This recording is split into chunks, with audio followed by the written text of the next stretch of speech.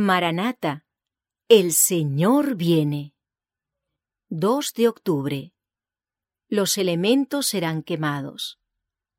Pero el día del Señor vendrá como ladrón en la noche, en el cual los cielos pasarán con grande estruendo, y los elementos ardiendo serán deshechos, y la tierra y las obras que en ella hay serán quemadas.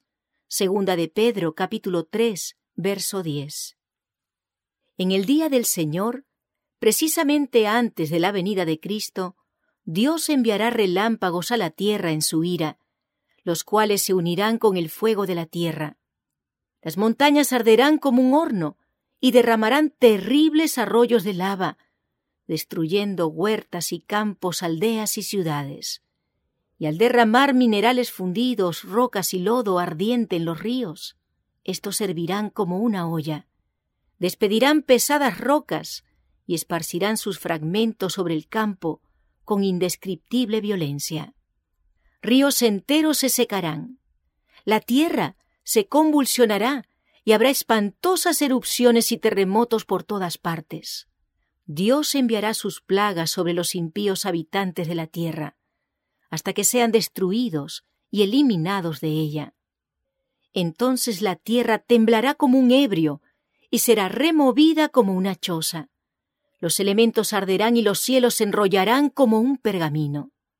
La corteza terrestre se agrietará por causa de la erupción de los elementos encerrados en las entrañas de la tierra.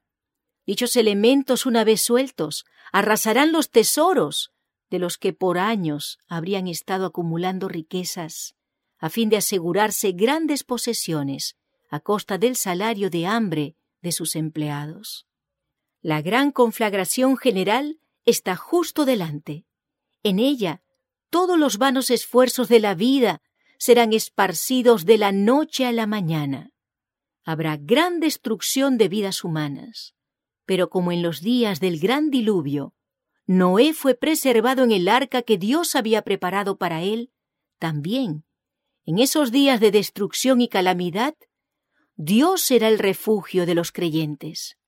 Declara el Señor mediante el salmista: porque has puesto a Jehová, que es mi esperanza, al Altísimo por tu habitación, no te sobrevendrá mal, ni plaga tocará tu morada. Porque Él me esconderá en su tabernáculo en el día del mal.